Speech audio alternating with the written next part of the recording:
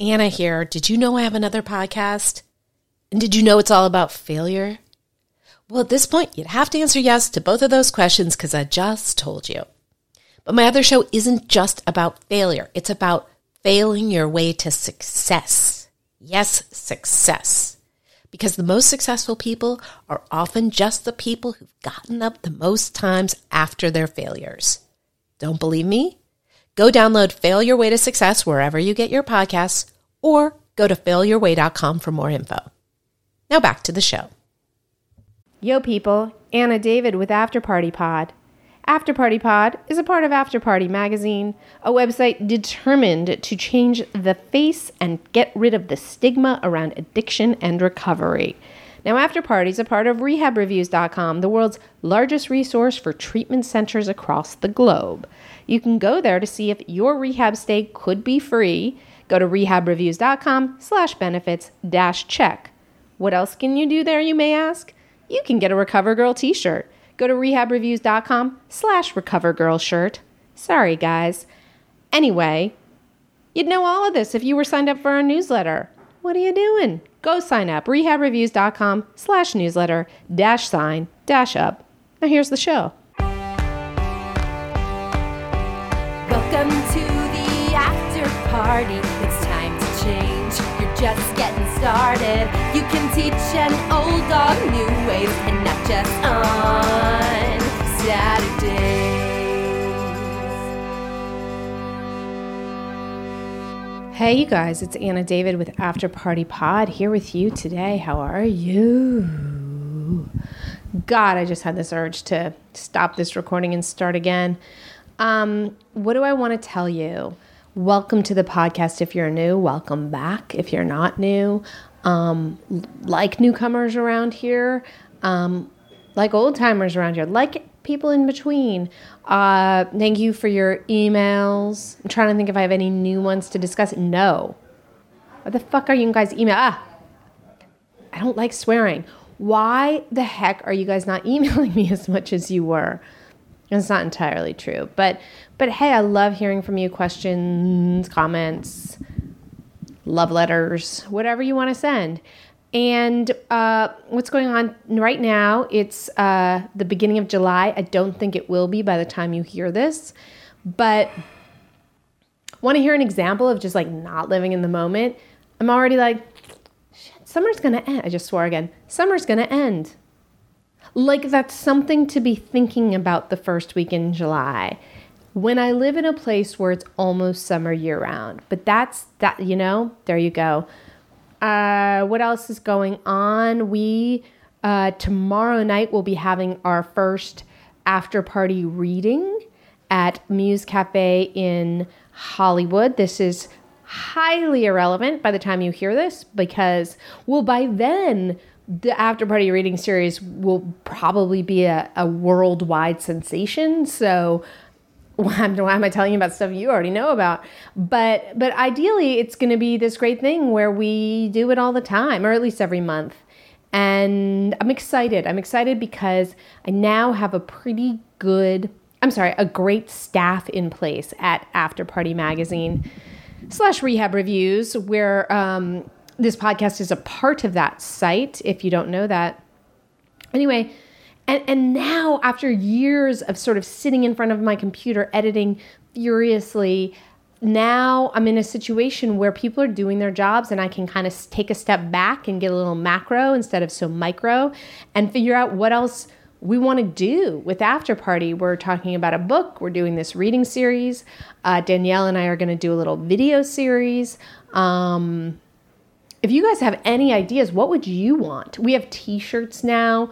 We run promotions for those. We're now doing book giveaways. And that's a really great way to transition into today's episode because we are giving away 5 signed copies of his memoir, which is called A Bitter Taste of Dying.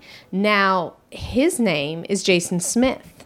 And he is a fantastic new writer. And when I say new, he gets into this, and please don't be jealous if you're a writer. He started writing 1 year ago, and his memoir, which is receiving much acclaim and is selling really well, just came out.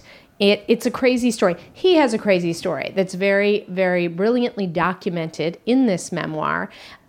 It's published by Thought Catalog, which is, that website that all of us who have websites are a little jealous of because it's just taken off and been crazy. I will tell you, I wrote 2 stories for Thought Catalog and never have I gotten meaner comments. So let's just say that the Thought Catalog readers are not Anna David's biggest fans. So it's cool. Commenters are vitriolic. We all know that. Except the people who comment on After Party, which are lovely people, and I'm not just saying that. Anyway, Jason started writing for Medium, if you know that website, and it all just took off. And his addiction story is pretty. It's a series. He was a full-time addict, but he was sort of holding it together, and it's a powerful book. So check it out.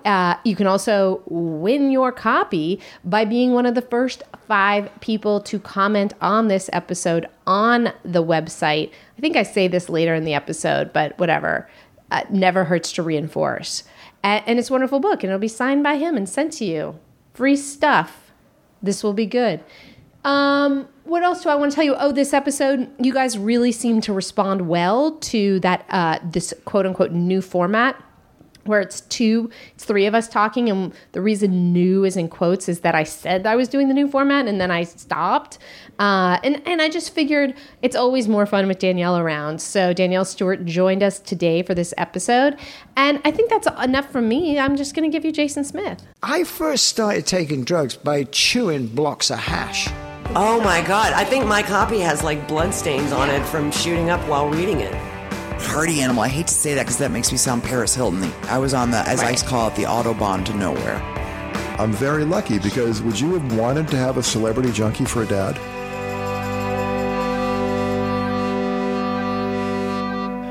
No, that's I figured he was a black man. Reason. Okay, we're going. So Jason, Danielle and I were just criticizing you for your sponsor's spelling of his name. Yeah, I apologize. I apologize for that. What can you do about that? Can you make amends? Well, that's the only thing is his is the only real name in the book. So it's actually hard to talk about some of the stories in the book because I don't remember what I named people. Right. But he's legit. Like, that's his real name. He had to sign a release and everything. What? Yeah. Oh my God. Publisher made him sign a release. Like, I never did that with any of my books. Did you use real names in yours? I did, very few, but when I remember my first book, they went through legal really seriously because they have to prove that the description can't fit more than, like, there have to be more than 5 people in the world that could fit this description. Oh. But I'll tell you, sorry, I'm already hijacking this entire conversation, but I had a character named Chad Milan. Because, anyway, I had, and a guy named Chad Milan wrote me and emailed me and said, do I know you? Because I'm a character in your book. I'm sorry, I've got a quick question. We're going to probably cut him out of this entire podcast. Yeah, Jason, you'll be able to talk. Maybe you, I was watching an episode of 2.5 Men, and Brooke Shields played a character that's an alcoholic sex addict. You don't know me, but that does describe me, who lived next door to Charlie Sheen and is named Danielle Stewart. First and last name. Shut up. First and last name. Can I get money from that? I looked furiously looked for the writer was, but they never. It's like it gives the one writer the credit. It's not. Do you know any TV writers? Obviously not, or I wouldn't be sitting here. No, I'm just kidding. But that's amazing. Chad Milan was, I'm just going to say, super hot. Like, he sent his picture just in case, and I thought we might have a great romance, but it didn't happen. Is Brian, spelled Byron, super hot? I mean, he's a married man. Like he's married. They're not hot anymore. Yeah, I don't know. We might lose that when we get the ring. Well, and you've been married twice, right? Yeah. So yeah, you lost. How did you know about that? Did I put the first marriage in the book? Yes, dude. Did I? Do you not know what's in your book? I haven't read it. Well, okay. Well, first of all, there's a long-suffering woman. No offense, and there's the mother of your child. Yeah. Was your wife? No. Oh. No. Okay. So, I think I gave her the name Elise. I guess I can say the real name on the air, right? Why not? Yeah, no, we never got married. Got her it. and me. And so, I wouldn't forget about her. But I had like a short-lived marriage, like when I was like 25. Okay. One of those like 8-month marriages where I had a 3-week engagement. So not trying to one-up you or anything. No, that would be one down me. That is. Danielle, don't forget to talk about your 3-week engagement into the mic. Sorry. I had a 3-week engagement. Yeah, how would... Nothing. I didn't mean to hijack that. No, it's okay. It's more impressive, by the way, than 8 months. Is it? On what scale? On the ridiculous scale. Yeah. Yeah, like I broke up with him enough time for him to return the ring and get a full refund. Oh, so you were still in that 30-day? Yes. Yeah, no, I didn't have such a refund on the wedding ring, and that was expensive. But it was like my friends were all getting married, and plus I was using a lot. Yeah. And so I was just kind of like trying to just reach out and grab whatever I could for a life raft. Yeah. And that's is it allowed to swear, or we keep Swear as much as you want. That's the shitty thing about all of this is the people that get hurt. Yeah. Because going through it, like I took a lot of people with me. Yeah. And a lot of people through it that had no idea that what I was going through. You hit it well. I hit it really well. From what I could tell. Yeah, I was able to get hired. Can I say the company in the book? I wonder. I'm wondering I say let's just be as careful as possible because I don't want any trouble. Okay, so I worked. I interviewed and I worked for a company in China that is a well-known company here in America. Anaheim, is a big hit there. And I was directing a language school for them. Yes. And I interviewed and I could get the job. I could interview well, but I couldn't hold it together. Yeah. And so everything unraveled. You can only fake it for so long. And it just seemed like the longer I used, the more spectacular the collapses became. Yeah, I was impressed with how impressive the jobs you were able to get were considering the lifestyle you were describing. And so on the outside, I could really fake it, but I was so dead inside. And so the things I would do, it wasn't just drugs. Sex was a big one too, where I wouldn't consider myself a sex addict. No one does, really. Except you. I think Danielle wrote a story saying that she was a sex addict for the site, and then another one that said she wasn't. I can't even remember. Me neither. I don't. It's not important. Continue. Today, you consider or don't consider? It's a day-to-day thing. It depends on where I'm at in the Kinsey scale that day. So. But yeah, it was one of those things. So it was a way for me to sort of try to validate something on the inside, right? That the drugs were numbing, and so. But in that process, I hurt a lot of women. Yeah. I had a lot of really good, amazing girlfriends that didn't understand the using thing. They weren't addicts, and so to them, and I think I explained that in the book. To them, it must have looked crazy. To them, it looked like an affair. Right. Because the behaviors are the same. The behaviors of an affair and behaviors of hiding an addiction are the exact same. You're sneaky, you're manipulative, money is going to disappear. What are you doing with your time? How come you never have a sex drive? Right? Because with opiates, that's gone. Yeah. And so they assume you must be getting it somewhere else. And so they start putting those clues together, and then they're in their mind, the only way they can make sense of it is that it's an affair. Yeah. Which isn't far from the truth, really. But there was no affair? You're telling me that there was nothing that went with that? There wasn't any side pussy that went with the using? Oh yeah, no, there always was. Yeah. So it was an affair. Well, it was no, 2 affairs. Yeah, it was. But then there was affairs on the affairs. There was right. because the people you're having the affair with don't know that they're the affair. They don't know the side piece. You know what I mean? Right. And it's and so you kind of have to keep. It's just a mess. I'm so happy I don't have to do that anymore. But now the process of cleaning all that up sometimes isn't fun. Yeah. How long are you sober now? 12. So about 2.5 years. Yeah. Such a new baby. That's a fascinating sobriety date, by the way. Yeah. Not only because of the 12, but also because 12-step programs. Right. Not intentional. No, 12 was just like the shittiest day, you know? Yeah. It's like the last day. And it was, I don't know, man. It was, I started using when I was 17 and I stopped when I was 33. Mm-hmm. So, like the ride between the beginning and the end was so crazy at times. Yeah. But the in reality, it's what you hear at any 12-step meeting when somebody else tells their story of just sort of that chasing that feeling. And I was talking with somebody the other day about like the universe just sort of arbitrarily draws lines and like, okay, when you cross this line, you'll go from wanting the drug to needing the drug to function. Right. And for different people, it's at different times. Some people will never cross that line. Some people will cross it in the beginning. And I think the second big line after that is the line between being able to hold it together and the line between on the other side where it just crumbles. Mm-hmm. And when it crumbles, there's no putting it back. There's no way. Like I went from a guy who had never had any legal problems. I was able to use like my first 10 years without any legal problems to in a 1 month time, 2 DUIs in one night. Yeah. Public intoxication for trying to make that phone call on my neighbor's shoe. Right. Like really like, and all of a sudden it's like I've got court dates and I'm missing court dates and now there's a warrant out for me. And all of a sudden it's like you get caught up in that. Yeah. And it happens so fast. Yeah, I mean, I was able to avoid that, thankfully. You took it far, but one of the invisible lines I was going to say is using drugs with people or drinking with people versus doing it alone. Mm-hmm. That seems like a big line, right?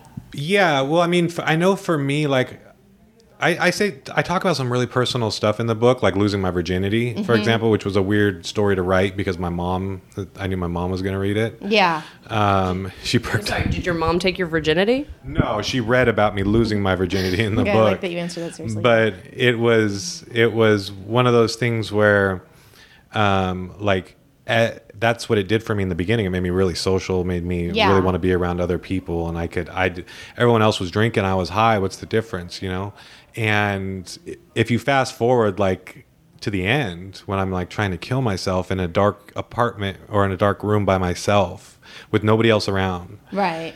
The drug that I was using is the exact same. Like It didn't change. It stayed the same. It did exactly what it was advertised to do, but it was me. It was the way I responded to it and the way I changed in that period. So yeah, I think, to go from like a time when there was a really happy experience and a really social experience to just wanting to, you got to use to get out of bed to not be sick. Yeah. And that's like a nasty, because that's at that point you're not even chasing a high. You're running from a detox, and it always catches you. Like, Yeah. Yeah. I mean, by the way, the losing virginity story is pretty intense. It's sort of like every guy's fantasy, but it's I think, but it's insane. Like that girl. Yeah. So you go from like lusting after this woman, not being able to talk to her, getting high, to like fucking her in a movie theater that night? A theater. Oh, wait a minute. Was it Alanis Morissette? No. Because didn't she go down on him on the theater? Yeah. No, she got more than that. Okay. I can't wait to read that part. Yeah, it's a little erotic, I would say. Was it?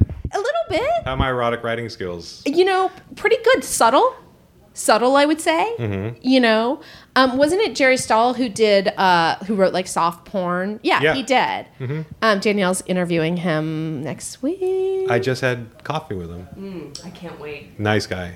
Did he blurbed your book? Yeah. He blurbs everybody's first book. He blurbed mine. Thanks. I felt special until you guys. No, but you know what he says is that the reason he says yes is that his Hubert Selby, Cubby, blurbed his book, and that Cubby said to him, "You always say yes." It's like not turning down an AA request. Yeah. Well, and I mean, how cool is because there are some writers that get very protective of the genre. That's retarded. Yeah, right. But they feel like don't infringe on my territory. Right. And so it's how refreshing is it to see someone of his stature that's that open and willing. Yeah, which absolutely. is how it should be. Yeah, I was a stand-up comic for 10 years, and I hate every other stand-up comic. So I would never be that forthcoming. If anybody asked me to do anything for them that was in stand-up, I would say no, absolutely no. They wouldn't because I'm not successful, but if they did, it would be a no. Yeah, it's very weird because, but you know, this isn't whatever. I would say that some people with blurbs are like, oh, cool, I get my name on a book. He's not like that. He does not need to do that. But yeah, it's definitely a thing that he's just incredibly generous. Yeah, there were two people that I was. Jerry Stahl was one of them, and then Jonathan Alter from. I don't know who that is. He was the senior editor at Newsweek. Oh, okay. MSNBC, NBC News, Yeah. who agreed to read it and wrote like a really good review. Yeah. Oh, And- he reviewed it on the site? He reviewed it and then he got the review back to me before the So you could use it as a blurb. right. And it was really nice. And that's actually been able, I'm hoping, this is my first book, so it's all kind of new and a learning process. But to have somebody with sort of the media background, the journalism background, sort of vouch for it, and then to have somebody like Jerry Stahl vouch for it, like I couldn't ask for more than that on a first book, like Yeah, absolutely. Question: would you say that's the nicest thing that's ever happened to you that other people have ever done for you? Good question. No, you want to know what the nicest thing that ever happened to me was? So there's a lot I had to leave out of the book because it would have been unbelievable. We're calling this episode The Cutting Room Floor. There was like, there's just different things. But after I overdosed in France and I went back to Italy to try to come home, and I mentioned in the book that my sister paid for me to fly home, but I had to spend like 4 or 5 days at the consulate in Florence because I didn't have a passport. And so while they were doing that, my family, I was trying to play it off like, no, it wasn't drug related. I just lost all my shit and all my money and I have nothing and I'm sleeping on the street. Help me, but it's not drug related. Right. So I didn't have anything. And the consulate, while they were sort of checking my story out, my sister had warned him, like, he's a drug addict, so don't give him any money. Mm-hmm. And so the consulate was giving me like coupons for like French fries at McDonald's.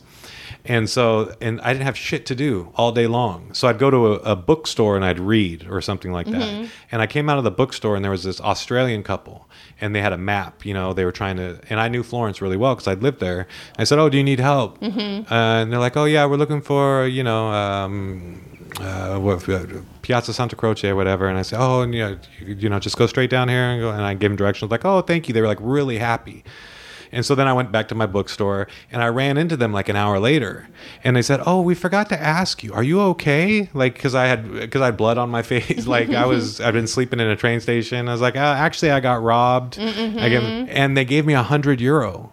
Wow. Like out of the goodness of their heart. They were like so nice. They gave me €100 that I directly went and bought drugs with. So, but yeah, like so is that the nicest that's thing? by far I think the nicest thing like a stranger has done for me. I don't know why, but I wish I could make it up to that couple wherever they are in Melbourne. Right. I know they live in Melbourne. And buy drugs for them. Yeah, go hit up a Melbourne pharmacy for them. Return the favor. But no, that's one of the nicest things because that was a nice thing with nothing attached. They were getting there was nothing in it for them at all. Those poor saps. $100. Yeah. €100. No, 200, right? Depends on €100 at the time. It was like probably like $140. Jesus. Tourists, That's interesting. I can't think of anything really nice a stranger's done for me, but that's just because my mind is blank. Danielle, do you have anything? I'm curious. You guys were just talking about blurbs and like your first book. Don't you feel like... Yes. I'm a totally ungrateful person. No, you're not. I was trying to think if anyone had randomly given me money, and that has never happened. But don't you feel like... I mean, Yes. I'm not taking away from the Jerry Stahl thing, but don't you think that somebody lending their... 100%. Yeah. I would also say this was more subtle, when I was writing my first book and I was like, I don't know what it was like for you, but I was just, oh, you got a book deal before you wrote, right? So I didn't. And I was just like, this is a joke. Who do I think I am? Blah, blah, blah. Coupled with, this is going to be the most successful novel of, my generation. That lovely. I would agree with that. Danielle hasn't read my book. Totally fine. But there were two people I knew who had published books, and they would treat me like it was a real thing, and it made all the difference in the world to me. they acted like I was going to sell it. They would say things like, you're going to sell it. And that was the nicest thing. But let's bring it back to program. The nicest thing anyone ever did was my sponsor, who just sat there and listened to my shit and did not have to, and helped and saved my life. Right. Yeah, see, I've never. They say, that you have to give it back, give it away to keep it or whatever. I cannot sponsor. I've tried many, many times, and I just am so bad at it, which is very strange because I'm really good at listening to my friends who are in recovery. Yeah, I would. I sit with them. I take their phone calls, but I cannot sponsor people. The only lie in that is that she takes their phone calls. That is true. I take their text messages. Yeah. Very seriously. Yeah. But I, so it's, I really do feel like my sponsor, what all of my sponsors have done is unbelievable because I would not do that for another person. Do you sponsor people? I do, but I haven't in a while. Like my first year clean, I got hit up all the time. People wanting, to sponsor them. But I have guys I've got one guy that's gone through the steps, and he and I now are just friends. Well, that's an interesting thing. My sponsor went out when I had a year, so I went on this never-ending parade to find the right one after that. And one of them, I asked her, and she's like, "Well, you're sober a long time. We don't need to do the steps, right?" And I was like, "That's a great excuse." And it was the worst sponsorship experience of my life because I would call her and she would just tell me what was wrong with me, and I would feel terrible because she wasn't working programs. So this idea of doing them over and over, where do we stand on that? I definitely think you should always be in the steps. Side note, coming from somebody who is not in the steps. Technically I am. Technically I'm in my second round of the steps on step 7 for about 14 or 15 months, which I think is pretty average. She's doing it very rigorous. 7 step. Yes, that's true. How do you feel? Do you think the steps should be done once or? No, the way I was taught was, I did them once with my sponsor, and then anytime I take somebody else through the steps, I'm doing them again. So in other words, if you're taking them through a third step prayer, you're on your knees also saying your third step prayer, and I feel so embarrassed when I do that. It is kind of, it's a weird thing. It's a weird thing. You've never done that? Nope, never gotten on my knees. I don't know if it's a Jew thing. I mean, you're Jewish too. Never gotten on my knees, and maybe why I'm the least successful person in this room by far. So that's something to think about. But no, I've never done that. And also, question, when you're taking someone through the 4th step, are you doing an inventory as well? No, because if you're doing sort of a daily 10, 11, and 12, you're not. Jason works a really good program. But I mean, you're not accumulating all that shit to put on a new 4th step. Right. So if I'm selfish, or if there's something in my motives or whatever, and I am real about it on the spot or that day or the next day, I say, you know what, I shouldn't have talked to you like that yesterday. That was wrong. I was having a bad day. I shouldn't have, whatever. Then I'm not having to pile that stuff up. Right. But then you brought up a good point about the sexual inventory with the 4th step, and I don't know if I've ever done I don't know what that's supposed to entail. I know that I made a list. Yeah. Okay. So here's my question, because I have this theory that I had to do a thorough sex inventory my first time around, which was, I was a big whore. I mean, I'm a female alcoholic, so big whore. And so that was almost the most work I had to do. And then I discovered by talking to all these men, that men don't typically do a sex inventory. Maybe they'll write down the people they have had sex with and do they owe any of those people an amends? Almost part of the 8th step. Well, first of all, for anyone listening who wants to know where this is discussed in the big book, it's page 69. Accident. They probably didn't even use that term back in the day. Term, number, whatever, you know what I mean? But do you think they did it? Just didn't have a name for it? That is such a good question. What did we should dedicate an episode to this question. In medieval England, for example. Let's say, let's go back to the Shakespearean Elizabethan days. They had to have done that act, but what did they call it? Yeah, here's the thing. I'd like to say that they didn't because, especially back in the Middle Ages, there was not a lot of showering going on. So that particular position would have been quite rancid. But I am going to say that from what I know of like courtesans, which are the very, original prostitutes, so to speak. They I mean, do not everything. original. Mary Magdalene was the original prostitute, Right. but a very old-timey prostitute. That they were very creative. They were always trying to, their job was to figure out different, I think there was 72s and 47s, like all things that have just dropped by the wayside that we've only taken 69 into the 21st century. That It's an interesting theory. Jason? No, maybe it just sounds like there needs to be some sort of like sexual archaeology to rediscover some of these lost positions. It is what I majored in college. It started out as cultural anthropology, and then it just went into sexual anthropology. And I was doing a lot of research when I before I got sober. And she got A's, by the way, in all of her classes. Yes, I did. I thought you said she got AIDS. Well, Okay, come on. we don't have to- if I did, it would be fine. It's curable now. Yeah, no, I'm not going to judge. I'm just saying, like, it threw me off when you said that. Yeah, It in threw my me like off. cavalier way.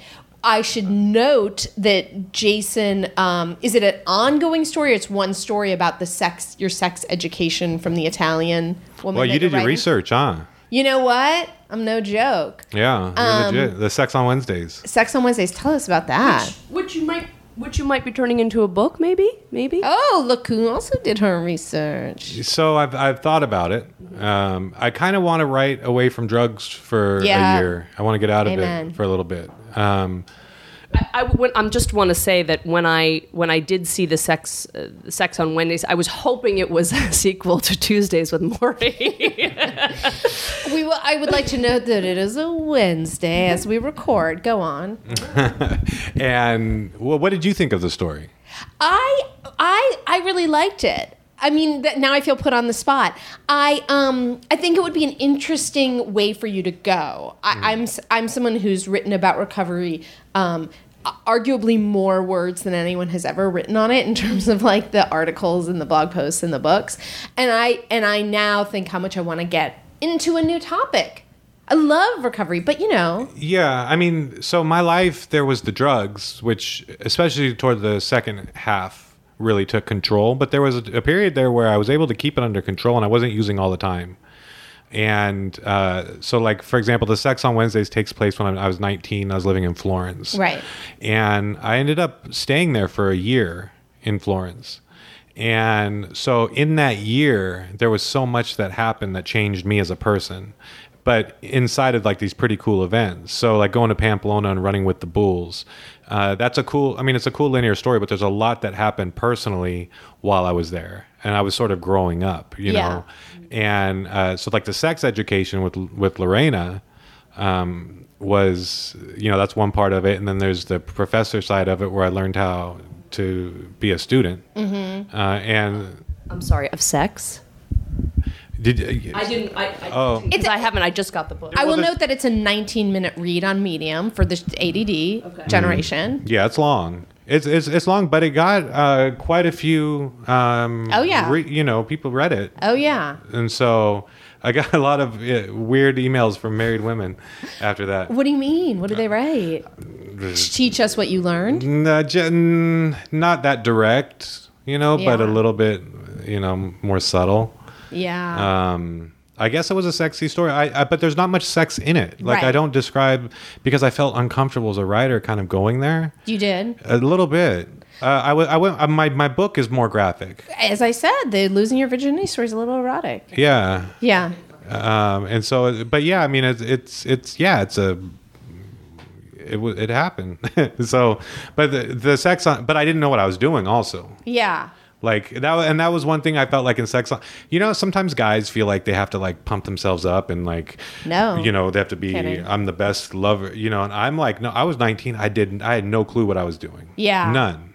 Yeah. And I didn't, and Yeah, I think women like that because they go, oh, he's teachable and he's not cocky. Yeah, we love that. This idea that of course, there's always an occasional Thursday or Tuesday, you know, anything but Wednesday, that we might want like some Casanova or something. But I think mostly, I don't know, maybe it's just that if you're a sexually forward woman, I like a man who's like, doesn't know what's up. It's like, let me just do it.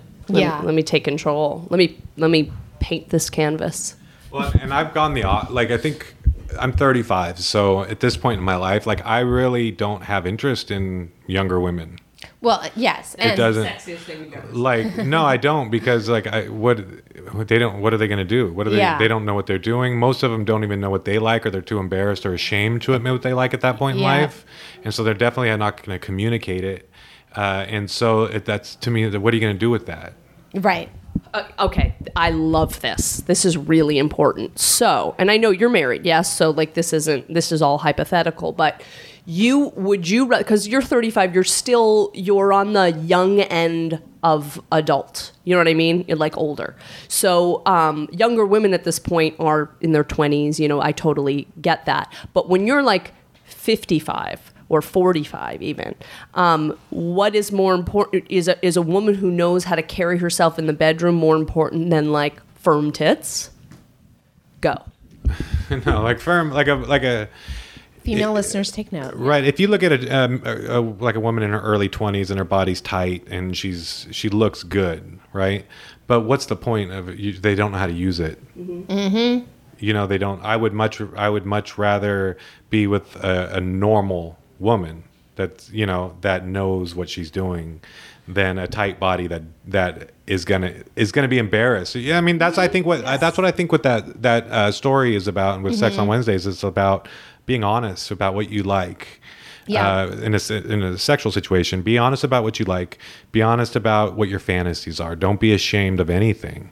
And I think that's why so many marriages collapse and so many relationships fail, is because people hold back. Mm-hmm. And so if you're into kinky stuff, find a guy who's into the same kinky stuff. He's pointing at me, by the way. I'm not taking this as an accusation. If you like handcuffs, find a guy that likes handcuffs. Don't be embarrassed. If you like whatever, like find somebody who likes something similar and then go have fun with it. Right.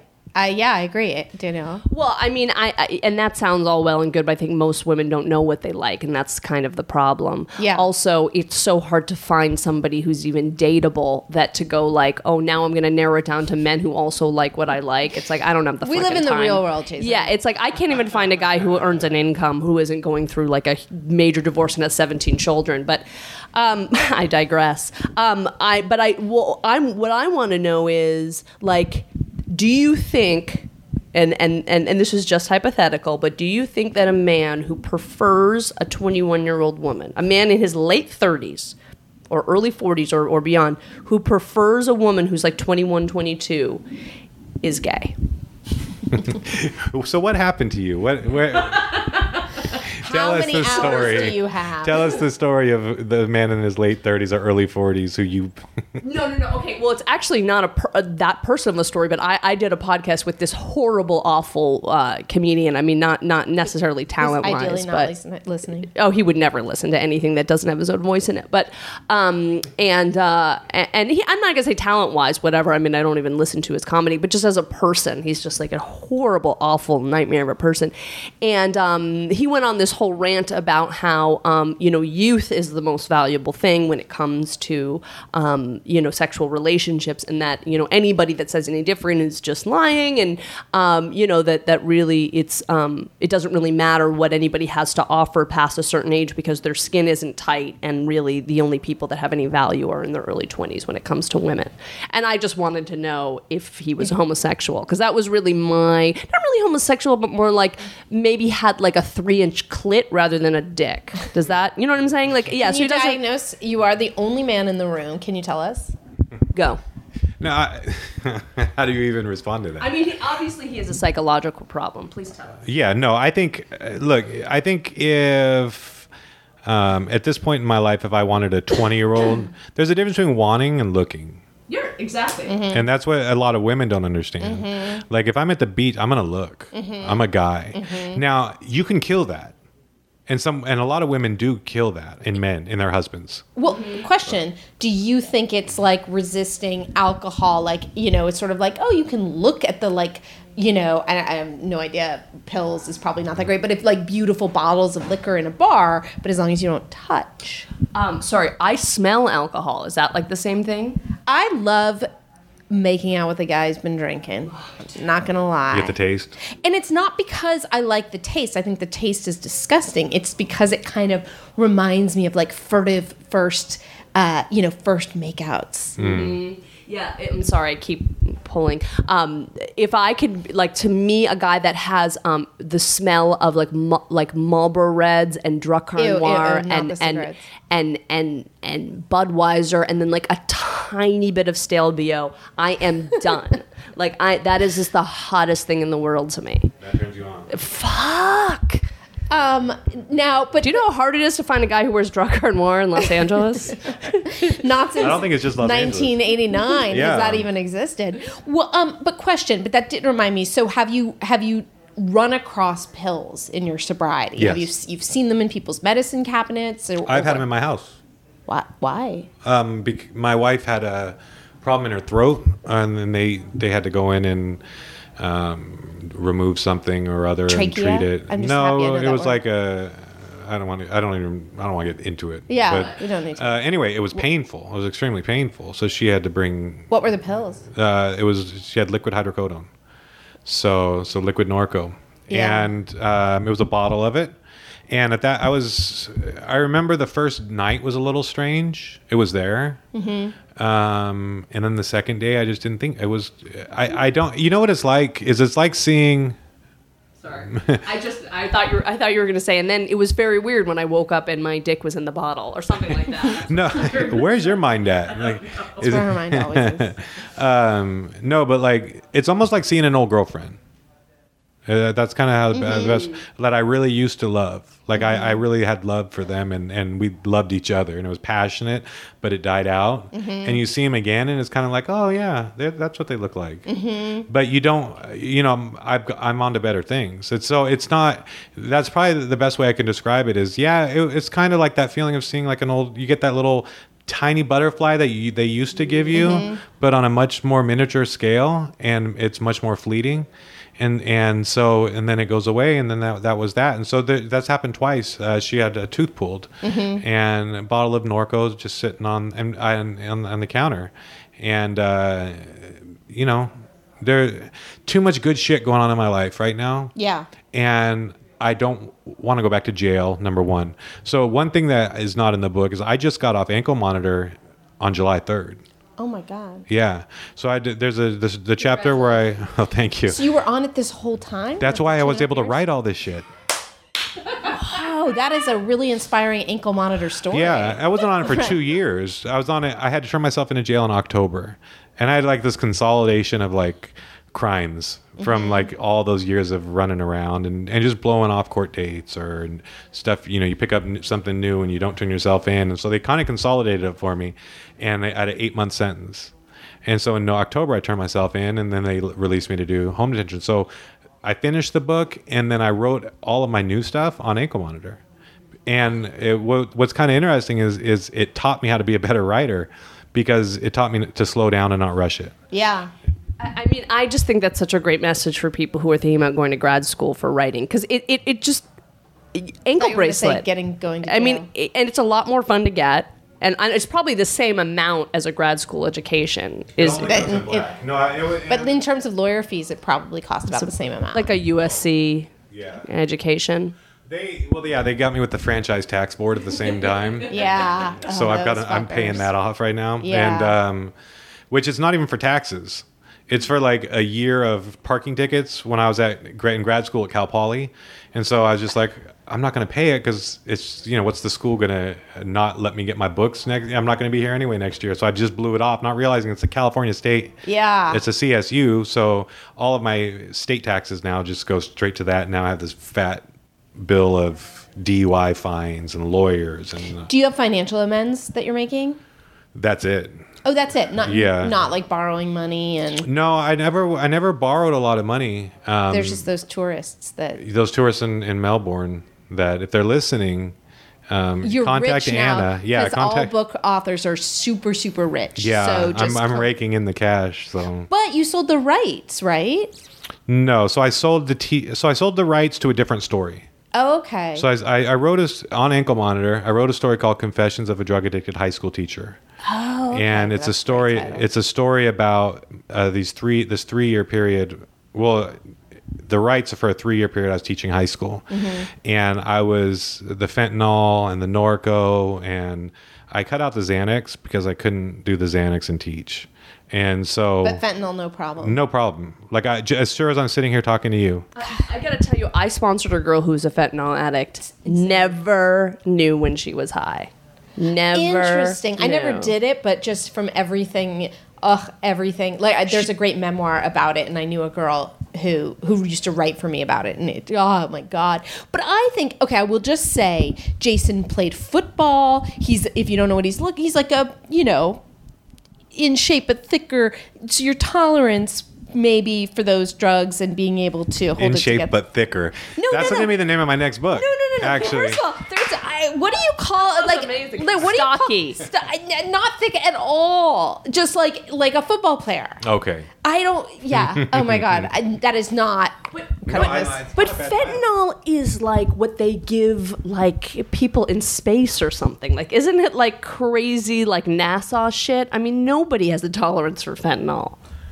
I don't know about astronaut. Okay. I didn't know if there. I mean, there could be a part of the space program we don't know about. Yeah. A lot of people say there's some weird shit going on, Right. Out in space. What are we doing out there? That's another conversation to have. Like, Yeah. why? We're doing fentanyl. We're doing fentanyl. That's where they develop it and they bring it. No, fentanyl is a monster to kick, but you develop a tolerance to it fast. I developed a tolerance, so I would wear it on my skin, and I did that for like 5 years, and that was legal and it was prescribed, and I was up to 175 micrograms every 2 days, which is I didn't know at the time, but that was an insanely high amount. Because micrograms doesn't sound that.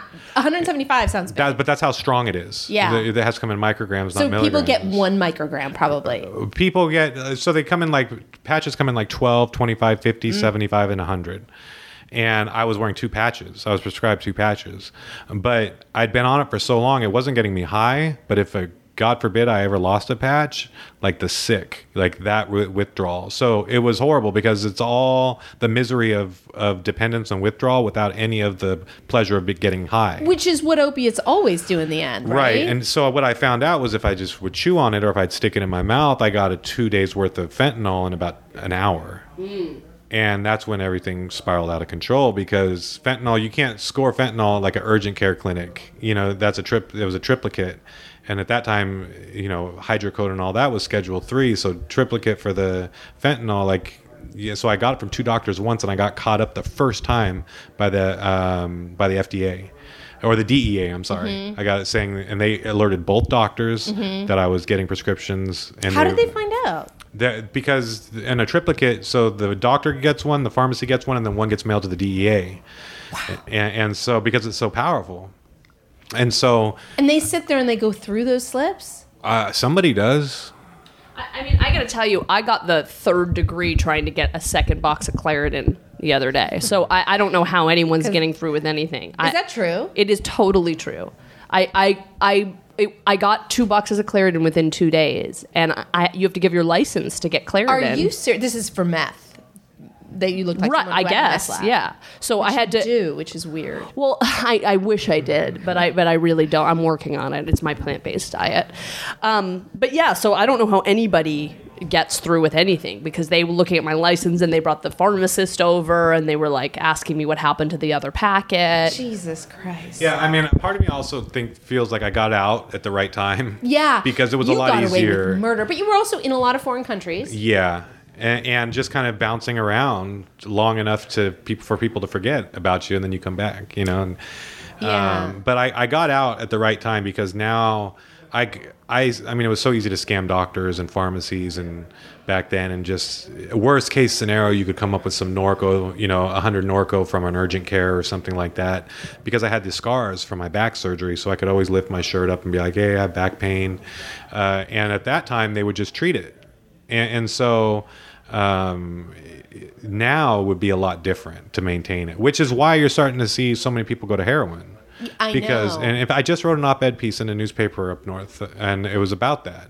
It was about how the government is going to be telling us what a great job they're doing in getting prescription drugs off the street, and they're doing prescription drug take-back programs, and they're going to be doing lock your meds up programs, and they're going to be doing, law enforcement will be more well-trained, and nurses will know what to look for, and they'll be right. They will get it off the street, and unfortunately, they're going to kill people in the process because they're just shifting that population. If you don't treat the demand at the same time you're attacking the supply, all you're doing is driving up the price and you're moving people over to heroin. Yeah. But we don't like to treat the demand. That's not a sexy campaign commercial for the congressman who voted to increase $100,000 for a budget for whatever, for a grant. They don't want to stand out in front of a rehab clinic or with some guy kicking on the curb or something like that. It's much better to have an education program in an elementary school or a big drug take-back program where the elderly can come and bring their medicine. That's a sexy photo. Right. That's where we want to devote our resources, because then we can stand up and say we devoted our resources to these people. Yeah. But nobody wants to fund treatment. Yeah, well, we do write about this on the site semi-regularly, and I do feel like Danielle just watched a Lifetime movie about this. Oh, I did. I definitely did. This brings me actually to an important hot question. Two-part. One, what's your feeling as a former opiate addict? What's your feelings on harm reduction? And also, in that same question, the pen, the shot. Regular people carrying around the. Yeah. What's your thoughts on that? What was the first question? Generally about harm reduction. Oh, I'm all for harm reduction. Really? I believe if we were to, if I got to do my little experiment, we would do, instead of methadone, we call it diamorphine treatment. Mm-hmm. You change the name of heroin, because diamorphine is just a chemical name for heroin. Mm-hmm. But heroin, you're changing the word torture to enhanced interrogation. Mm-hmm. There's power in just disassociating people with the word. Mm-hmm. So diamorphine treatment in a doctor's office with naloxone nearby. And every time they come, you do Hep C tests and you do HIV tests twice a month. And they come in and you present treatment options to them. Hey, when you're ready to get help, here's where you can come. Mm-hmm. And immediately you take the street game out of it. You take the cartels out of it. You take, people are going to say, well, that's government funded. Well, the government's already funding, what is the FDA? Right. So why not take the harm out of it? And then also offer treatment, because that heroin addict dealer, that person's dealer is not going to present them with treatment options. Well, do you know about Gabor Mate in Canada is doing something very, very similar? That's like his whole. He's brilliant. He's written all these books, but that's what he does in Canada. And is it working? Working in quotes, working as well as I think we're faced with potentially unsolvable problem. So is saving one life working? Right. And it's not even so much at that point about the addict. It's about the rest of society being harmed by that addict's choices. And so if the addict we got to make sure they have clean needles. Yeah. They need to be Hep C tested. They need to be HIV tested. Just give them the drug. They're going to get it anyway. Right. So if you just give them the drug, but reduce the harm and the behaviors around the drug, then you take the criminal element out of it. You take the cartel out of it. You take the street gangs who are basically subcontractors for the cartels. Can you imagine taking the heroin money away from the cartels? Right. Wow. And then all of a sudden you don't have such a narco state down south in Mexico. That government, maybe they can elect a government that can do its job. But, in the meantime, that's my feeling on harm reduction. I'm for it. Naloxone, I think it can save lives. But I think if we sort of pull back and look at the big picture, how sad is it that we've come to a point in society where just normal everyday people have to carry around heroin overdose kits, because heroin is that prevalent and overdoses are happening that much and that often, where just everyday people need to carry it. I mean, that to me is the bigger problem, and the fact that we're somehow okay with this. Well, but I mean, having a solution, I hear what you're saying, but it's amazing that there's a solution that can save lives, just that it can be a pen. Side note, I just rewatched Pulp Fiction for the first time in 10 years, thinking, I've seen it way too many times for it to not be miserable. God, I loved it.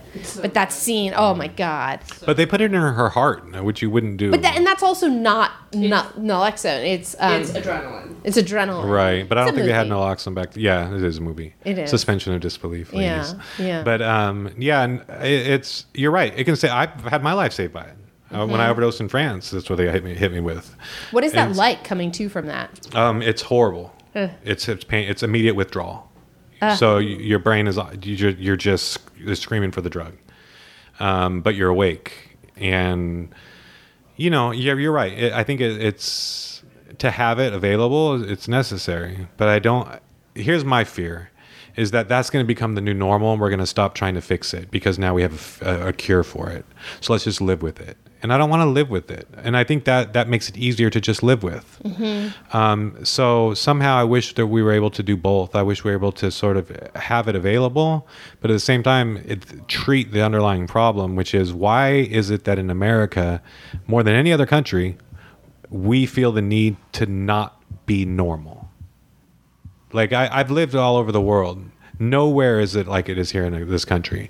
And in America, we don't even just use drugs to get high. What about England? No. What about all those alcoholics? Right. So you have alcoholics and you have heroin addicts in other countries in the same way you had those things in this country 20 years ago. In the 1960s and 70s and 80s. Danielle has to leave. oh, no. I know. We've driven her out with all this talk of Europe. Weirdly. No, We're bringing it back to sex, but if you're going to leave. No, I love this conversation. You have no idea how Previous much. commitment. And we need Yeah. to talk about how Jason got into a car accident on the way here, so he was late. Not his fault, but that is part of the reason she has to go halfway through. Yeah, so I do apologize, and this has been one of the more amazing experiences of my life. Yeah. It is. Well, you're a ginger, and that's what gingers make me do. You're a ginger. You are a ginger. You are. Yeah, You call yourself are. a blonde? Yeah, you're not. You're a ginger. No, come on. I guess he's a little blonde. No, he's blonde. He's strawberry Yeah. blonde. Strawberry blonde. What would you call yourself? I don't know.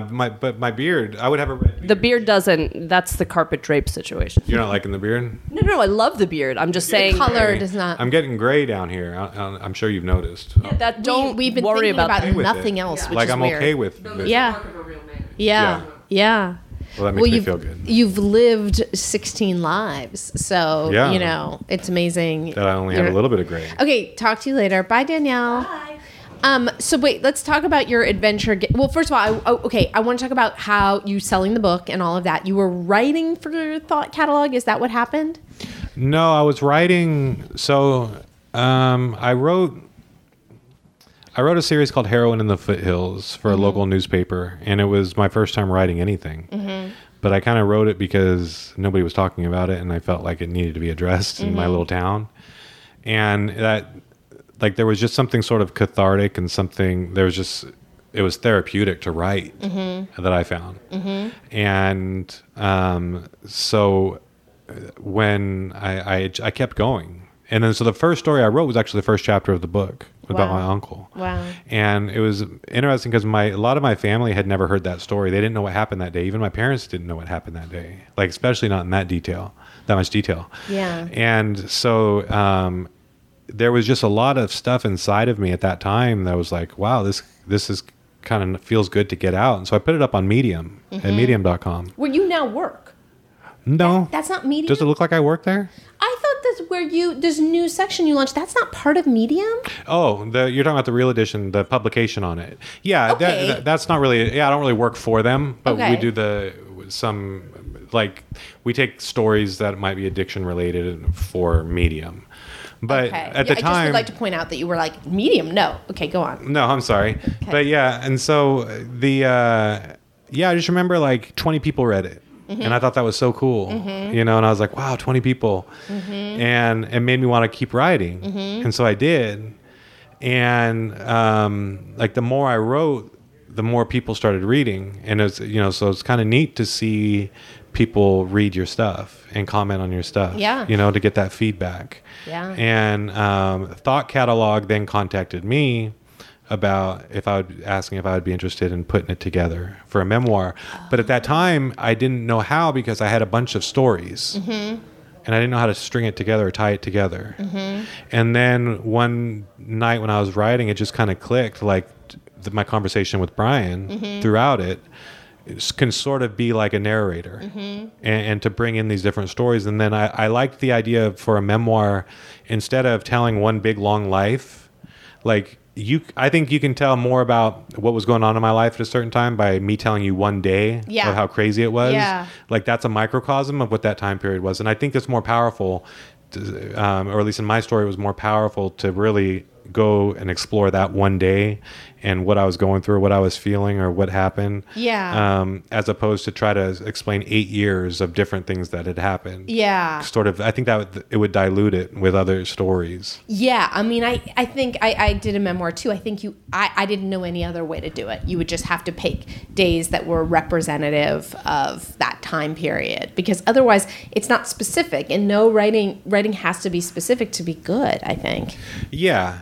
And the thing about the book, so I finished it in December, and of 2013. No, 2014. Jesus Christ! This came out. I guess Thought Catalog works fast. Well, it came out. Yeah, it took about 7 months. You realize that's nothing. That it takes 2 years normally. No, I didn't realize that. Yeah. Well, yeah, they got it out. And what's cool though, at that point, so in December, keep in mind, I had just started writing in July. So, so this is your anniversary of beginning. It is. In fact, I got one of those Facebook memories on the day the book came out. Was the day I put my first Medium, and I said, "Come on, I only need 20 more views for 100 people or something like that." Like I'm begging for people to read the story. In terms of spirituality and coincidences or God's way of remaining anonymous or whatever, do you believe that this is? I don't know where you stand with all of that. I feel like. Everything has happened really fast. Yeah. But in terms of the actual day. Oh, yeah. No, that's, I get I don't believe in coincidences. And sometimes I think the universe sort of winks at you, and lets you know, like, hey, we're in on this. Yeah.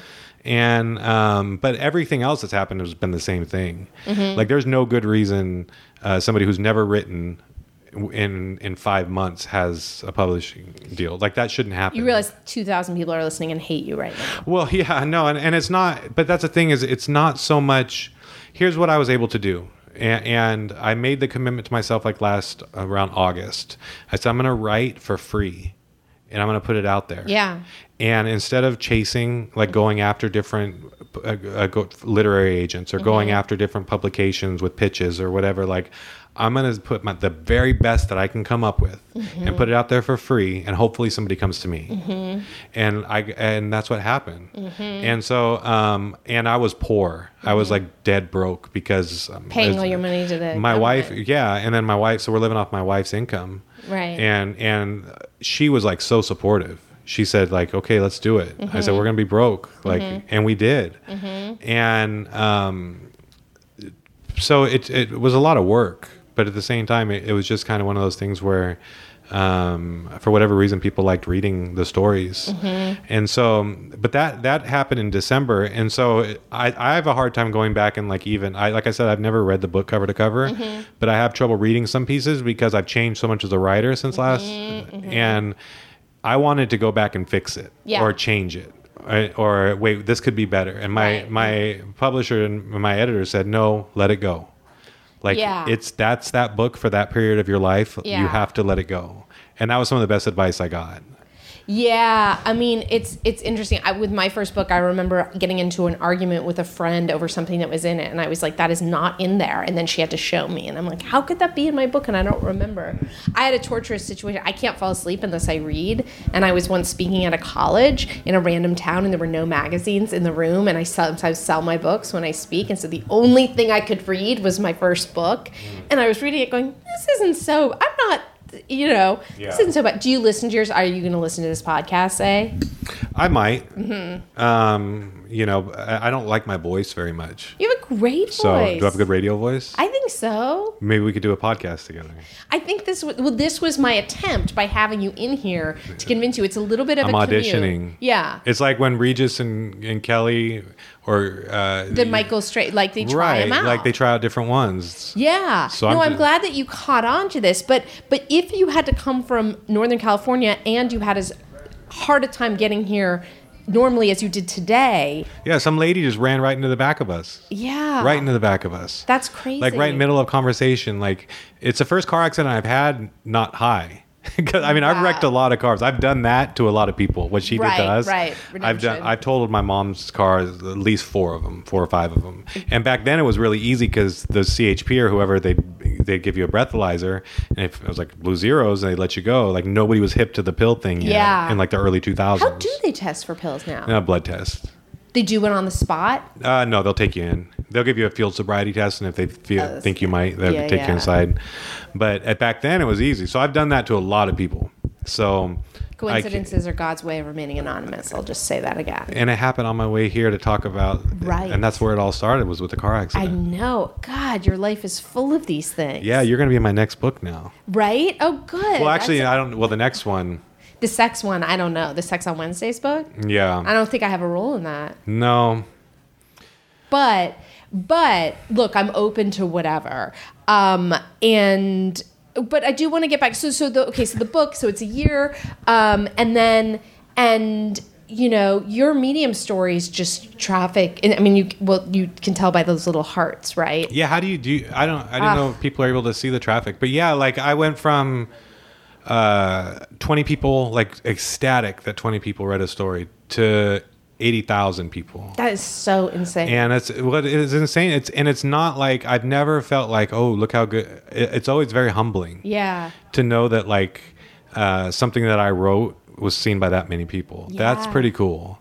And that's why I don't stress about this stuff. Like the book coming, I didn't know anything about publishing. Mm-hmm. I didn't know. Thought Catalog owns they only own the rights to the ebook, so I own rights to the print. Well, so what does that mean? So you can sell them and keep all the money? Yes. But did you put the book out separately? Mm-hmm. Oh, that was smart. Yeah, but I released them at the same time because I want to work in conjunction with Thought Catalog because they're going to be doing a lot of online promotion. Yeah. And you know, my editor over there, Mink, she's amazing, and like I committed to them for this book. Mm-hmm. And so I'm going to do, if they ask me to write something to promote it for the ebook, I will, but it's all tied together. And so basically when somebody goes to the Amazon page, or they have they can buy the hard copy, or they can buy. I'm amazed that Thought Catalog would let you do that, but it was kind of a mistake on their end. Yeah. Yeah. They weren't, they kind of screwed something up on that. And so, so that's kind of cool. But that means I had to figure out the print. Yeah. And that's not easy. No. Lightning Source, Ingram, CreateSpace. I can't believe you did all that. And I didn't know anything. Oh, do they only release ebooks? Is that the deal? They don't print. They don't. No, I could have had them handle it. Sorry, Thought Catalog. Right. Up. And the margins on print are so much better than ebook, especially after Amazon takes theirs and then the publisher takes theirs and then you get what's left. Yeah. And I can sell the print also on my website.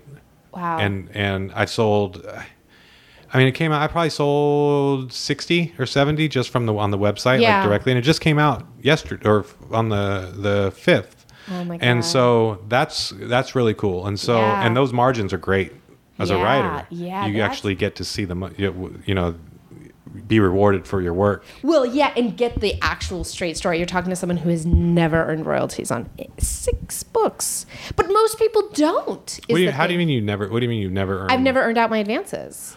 Oh. So, which isn't that abnormal. You don't have to feel that bad for me. Mm. But yeah, that's why when you hear about these people that get these huge advances, feel bad for them because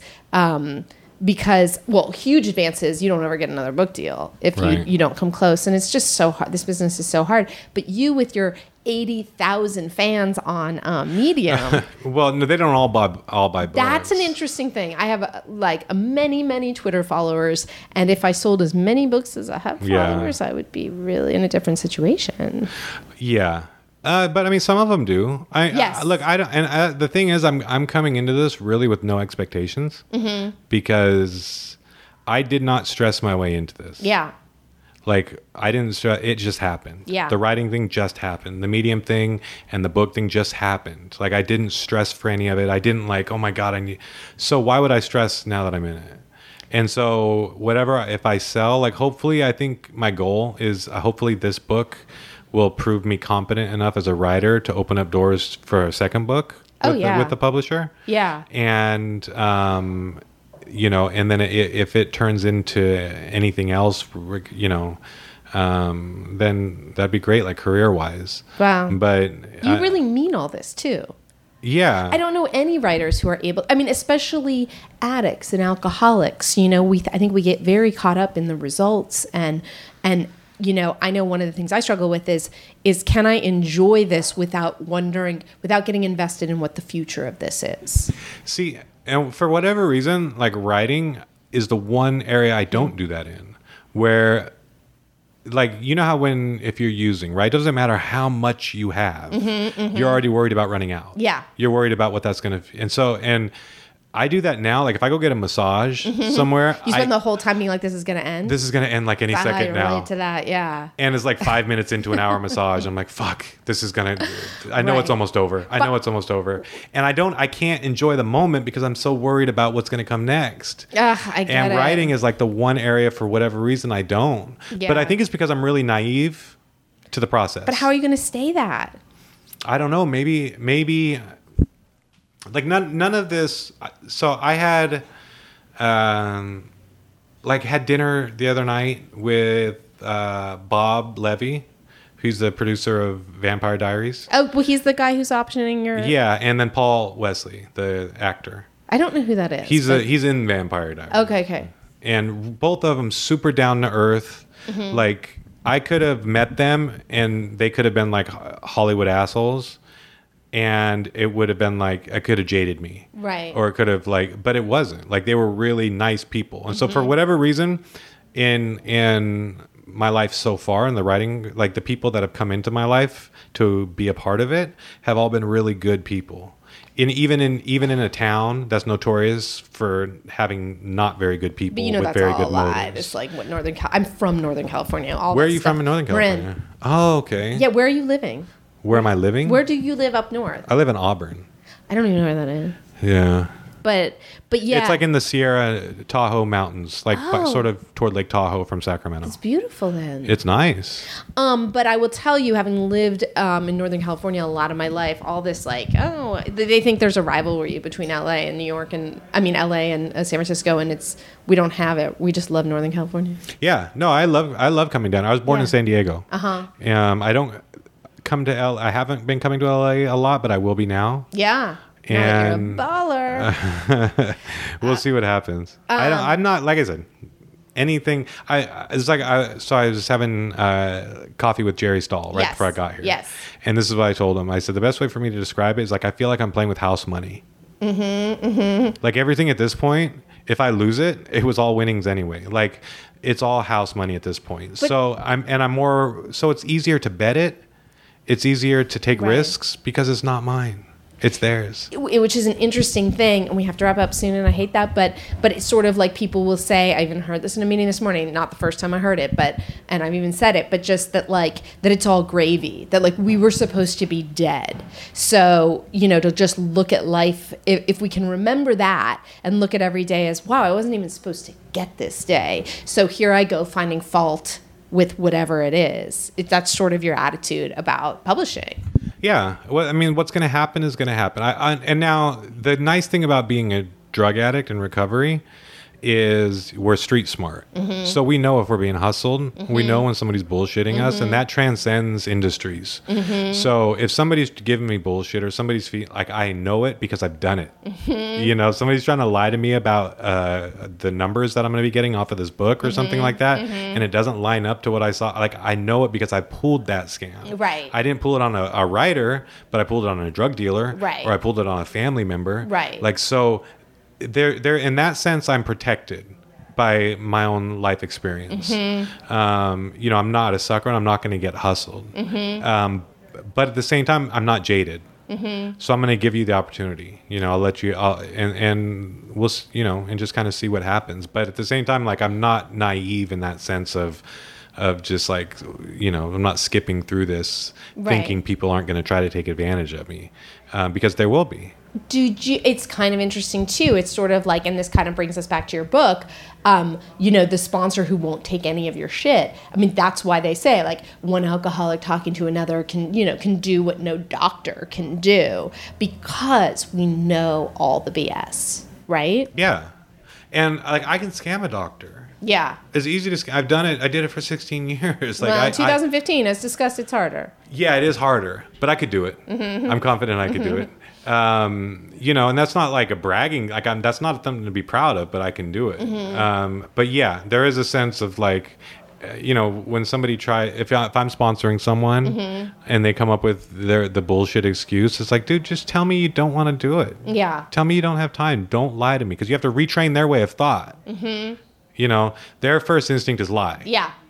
Yeah. Because that's just in that world, you have to lie, because honesty is so far from anything that you've produced in a long time. Right. So lying comes naturally. Yeah. So just because they start getting clean doesn't mean that all of a sudden changes. Right. You take the drug away, but the behavior's still there. Yeah. And so you have to help them with that. Hey, don't lie to me. Like, I'd rather be with my friends right now. Like, that's okay. You can't make it, but don't lie to me. Don't bullshit me, because we see it. Whereas maybe a friend or a family member of that person would buy the lie and feed into that cycle. I will say I've had sponsees who are using and they tell me afterwards, and I had no idea. But not really ones that I'm seeing on a day-to-day basis. Although I have become the most clueless sober person. Like, I'll be at a party talking to somebody, and then I'll walk away with a friend. They'll go, God, can you believe how wired they were? And I'm like, oh, I just thought they were cheerful. And see, I don't get caught up in like, I don't care if they're using. Yeah, I don't either. I don't really pay it much attention. Like, Yeah. if they're using and doing the steps, maybe something will stick. I don't think. Oh, about sober people. I just meant people in general. Oh, yeah, I don't know. Like if I'm sponsoring you and you're getting high, like that's on you. Yeah, I'm not. I don't know. But I don't like monitor like, talk to me when you're ready to talk to me. Yeah. But that's the hard part too, is because when I met my sponsor, I was so done. I didn't want to do that anymore. I didn't need nudging in that direction. So sometimes I have a problem sponsoring people who aren't quite there, because I don't know how to treat them, because I was never there. Yeah. With the sponsor. Yeah. I was there on my own. Yes. And so sometimes I have a hard time relating to them or empathizing with them. In that sense, I probably need to grow in a program and as a sponsor. Because I have a hard time relating, to that. Well, I think it's those are the people that have a much harder time getting sober. And, it's hard to know. I was completely done, even though, I didn't have the DUIs. I didn't have, inside I was just done. So I was just absolutely willing to do anything.